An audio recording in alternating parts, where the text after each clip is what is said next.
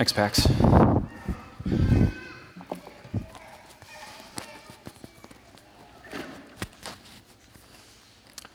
Isn't it great to have the kids here this morning?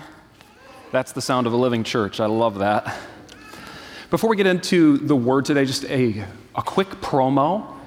Starting at the end of January, I'm going to be teaching a class during the second service on the book of Romans, specifically Romans 1-8. So if you are like me and you're at that point in your Christian life where you keep reading the book of Romans and by the end of chapter 3 you've lost the plot, take some time out, end of January through about Easter. We're just going to go slowly through Romans 1-8 so you can come away feeling equipped to actually read and interpret one of the most important books of the Bible for yourself.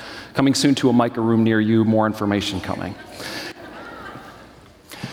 I love Pax's lesson right there. Christ's words are our foundation, but spoiler alert, Jesus says some tough stuff, some uncomfortable stuff. Some stuff that I wish he wouldn't have said, and I know that for me personally, one of the things that I wish he sometimes would not have said is that we should pray without ceasing. So I'm going to read it for a moment from the book of Luke. I'm going to start in chapter 18, verses 1, and read through the end of verse 8. You can follow along if you like.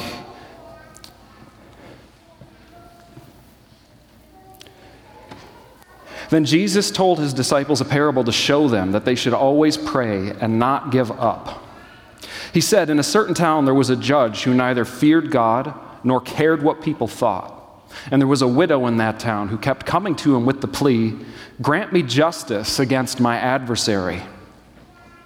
For some time he refused. But finally he said to himself, "Even though I don't fear God or care what people think, yet because this widow keeps bothering me, I will see that she gets justice, so that she won't eventually come and attack me." And the Lord said, "Listen to what the unjust judge says. And will not God bring about justice for his chosen ones who cry out to him day and night? Will he keep putting them off? I tell you, he will see that they get justice, and quickly. However, when the Son of Man comes, will he find faith on the earth?" Will you join me in prayer? Lord Jesus, we want to be a people who build our lives, our beliefs, our actions on the foundation of your words and of your teaching. Lord, I thank you that what you taught, you also lived, that when you came, God incarnate with us, you were the God who would slip away by himself to find a lonely place to pray all night. That prayer is even what God does with God, and so you invite us to prayer. God, today please inspire us to pray and to not grow weary, to not lose heart. Show us the places where we have lost heart and invite us back to the place of prayer so that in all things we would be like our Savior. I pray this in Jesus' name, amen.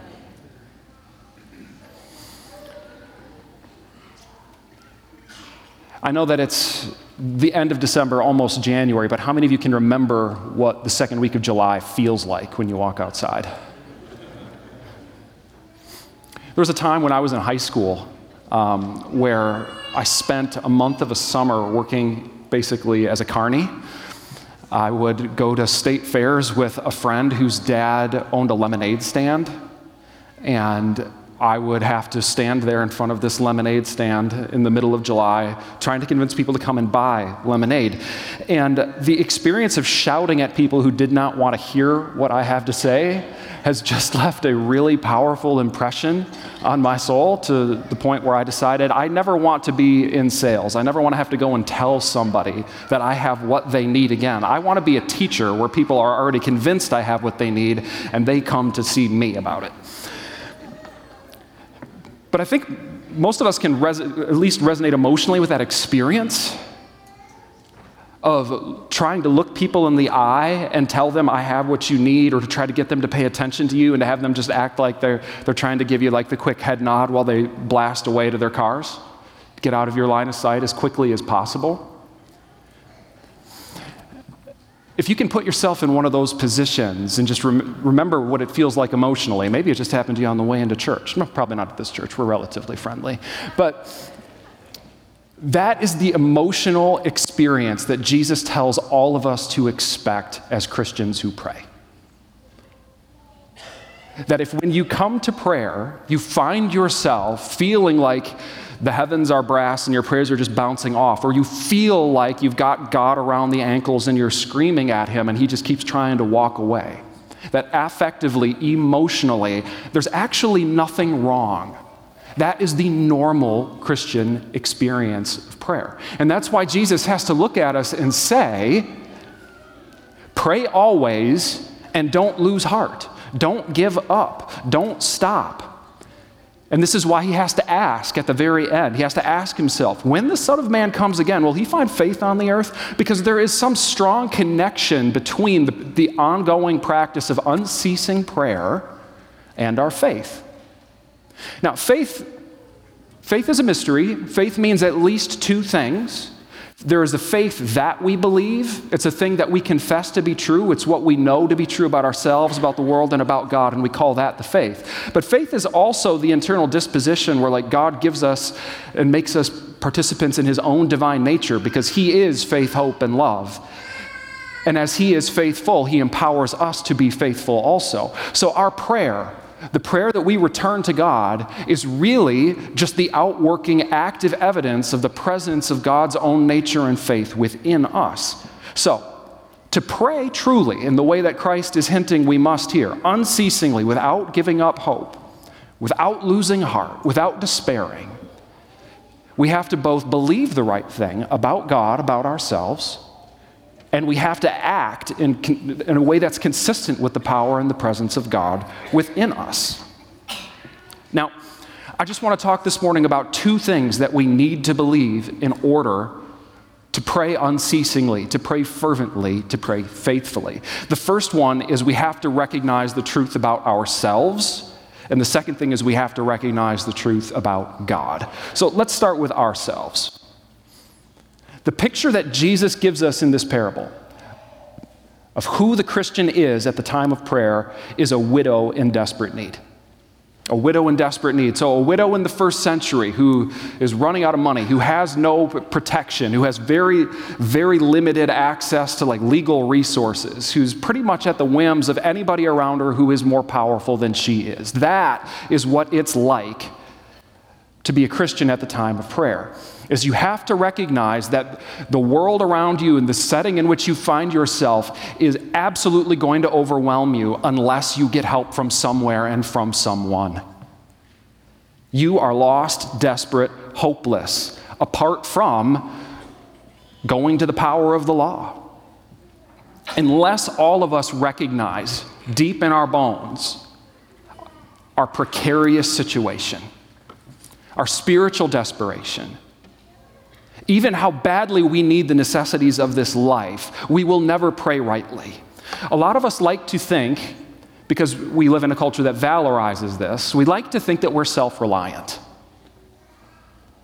We like to think that we should take personal responsibility for our actions. We like to think that it's a sign of good, healthy maturity to not be dependent on people or on systems or on family relationships, but really the mark of maturity is self-reliance. And there may be some truth to that just as we go about our daily lives, but if we carry that attitude over into our spiritual life, into our relationship with God, our faith will founder. We will not pray without ceasing. Our actual spiritual position is far more desperate than our attitude of self-reliance would lead us to believe.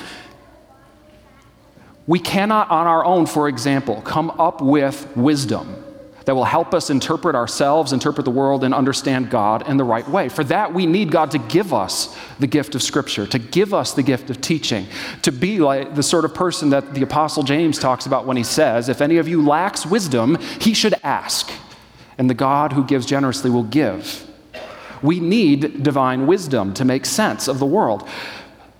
We cannot, on our own, forgive our own sins or the sins of the people close to us or the people that we love. The power of sin will hold all of us. I mean, the metaphor that the book of Romans uses to describe what it's like to be a sinner is slave and master.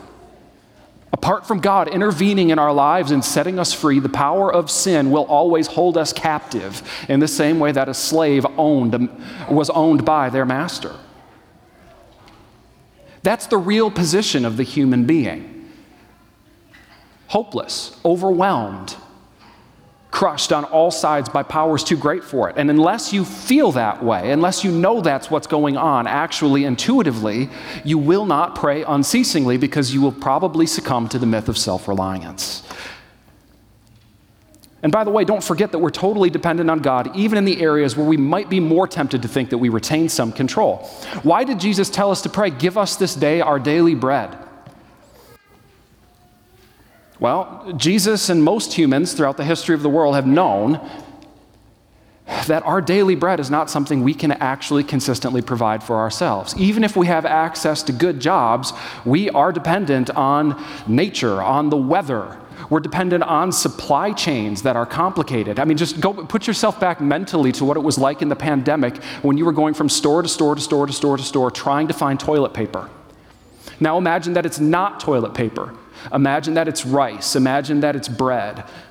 Imagine that it's chicken broth and that your family is at home. And it doesn't matter what the balance in your bank account is if there's nothing on the shelves. This is why we pray, "Give us this day our daily bread," because we are actually dependent on so many forces that are absolutely greater than us, that are beyond our control, that we couldn't hope to master. So we must pray, "Give us this day our daily bread." But this is the good news for a Christian. In the middle of a famine, our Heavenly Father owns the cattle on 1,000 hills.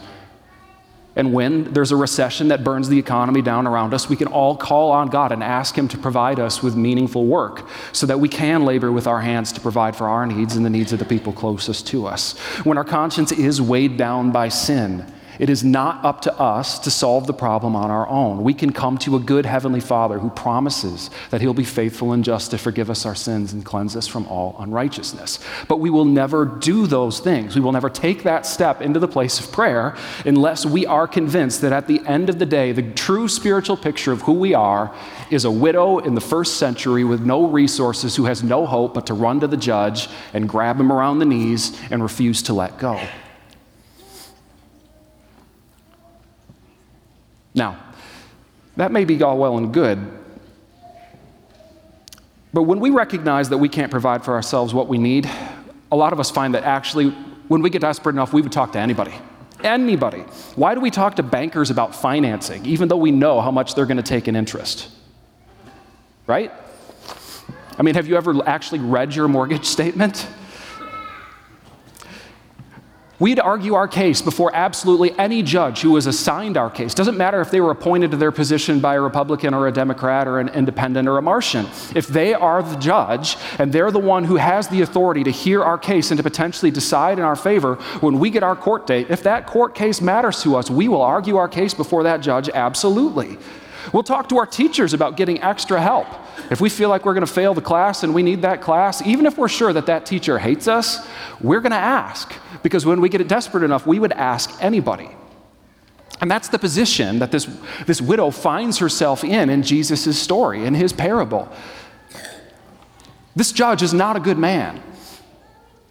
This judge is like that boss who was promoted to their position despite all evidence that they are incompetent. This judge is like that corrupt politician who you really know has no moral compass but will do anything to preserve their own power and authority. And yet they're the person who has the power and authority, so who else does the widow have to go to? When we get desperate, even if we recognize the first necessary truth of our precarious situation, of our need for God, of our desperation, we would go to anybody.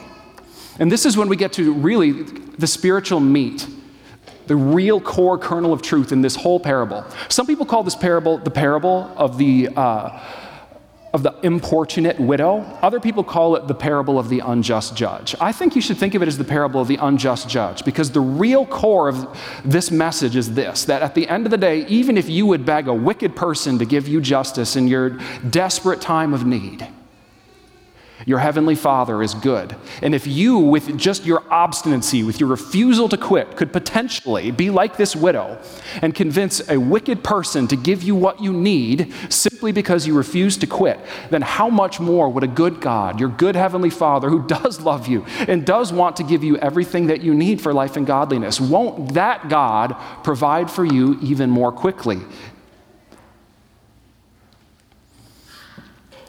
You have to believe it, that God is good. You You have to believe it, that he wants to be a rewarder of those who seek him. You have to be like that person that the psalmist describes, who says that they would have despaired unless they believed that they would see the goodness of God in the land of the living. For you and for I, for all of us, we will see the goodness of God in the land of the living. And that is our confidence. It's the reason why we don't despair. We'll see the goodness of God in the land of the living because God is good and because he wants to bring his goodness, to make all his goodness pass before us in the way that he did with Moses. But he waits for us to ask. He waits for us to ask.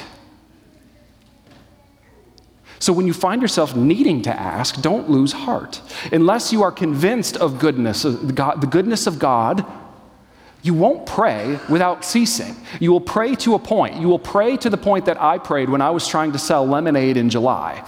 I will ask to the point that I think it is reasonable to ask another human being to purchase lemonade. And then once I feel that I've reached that social line where it would start to get rude for me to press any farther, I'll stop and I'll say I've done my job. God says you have to press past that line.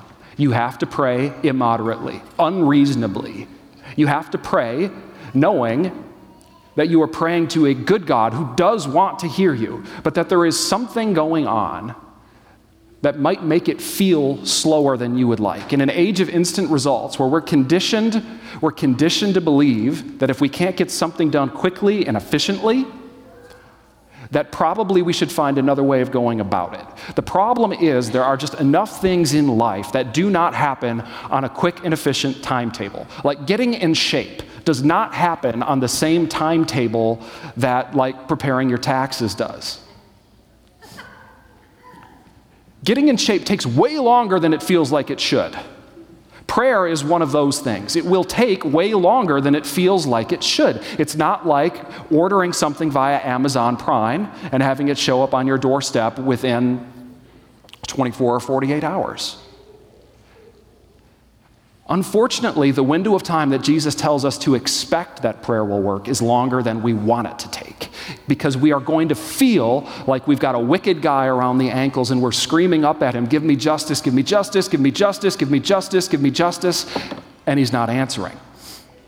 If you feel you're in that emotional position right now in your prayer, you are in great company, because that is exactly where Jesus says you should be. But this is the reason why Jesus says you shouldn't stop.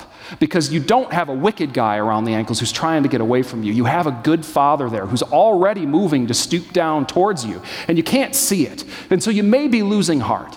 And there's lots of reasons why you might lose heart in the Bible. I mean, like Hebrews 12 says that we shouldn't lose heart when we're disciplined by the Lord. Sometimes we pray and we ask God to stop suffering that is actually his gift to us. That's actually given to us so that we would grow up in respect to salvation in the same way that Jesus did. Sometimes we lose heart because we could be like the prophet Daniel, who's like crying out day and night until finally, after weeks and weeks and weeks, the angel Gabriel says, from the moment you set your face to heaven to pray, the answer was already given. But there was something happening spiritually behind the scenes that Daniel didn't know about, but he had to keep persisting in prayer. So should all of us. So examine your lives today. Where have you ceased praying? Whose salvation have you stopped praying for? What illness have you just given up on? What relationship that's broken have you just determined to live your life the best way you can and just to say, there's nothing more I can do? Do you pray earnestly for the peace of the church? For the pastors and the elders and the small group leaders that God's given you? Do you pray for your children and for your parents? Do you ask God for spiritual gifts? I mean, what is it? Examine yourself. Think, what do you hope for that you have ceased to ask for because the asking is taking longer than you think is reasonable? Then, mentally put yourself back in this parable. But swap out the picture of the wicked judge for the picture of the good Father who wants to answer your prayer, who promises to hear your voice when you cry out to him, who will provide all of your needs according to his own riches and glory in Christ Jesus. Will you join me in prayer? Lord God, we thank you that we can call on you in a time of need. And so we do come together, and we say for ourselves individually and together, Lord, where we have fallen short in prayer, we have fallen short in doing good, and we're sorry. But we also ask that you would inspire us to pray. Show us what you would have us ask for. Show us what we really need that you want to give us, and inspire us to pray for those things, and then to not lose heart, but to pray until we see you move. God, we ask that this coming year would be a year where we come to know you better and see you truly answer our prayers, and that we would respond to you as people of faith and joy. Ask all these things in the name of the Lord Jesus. Amen.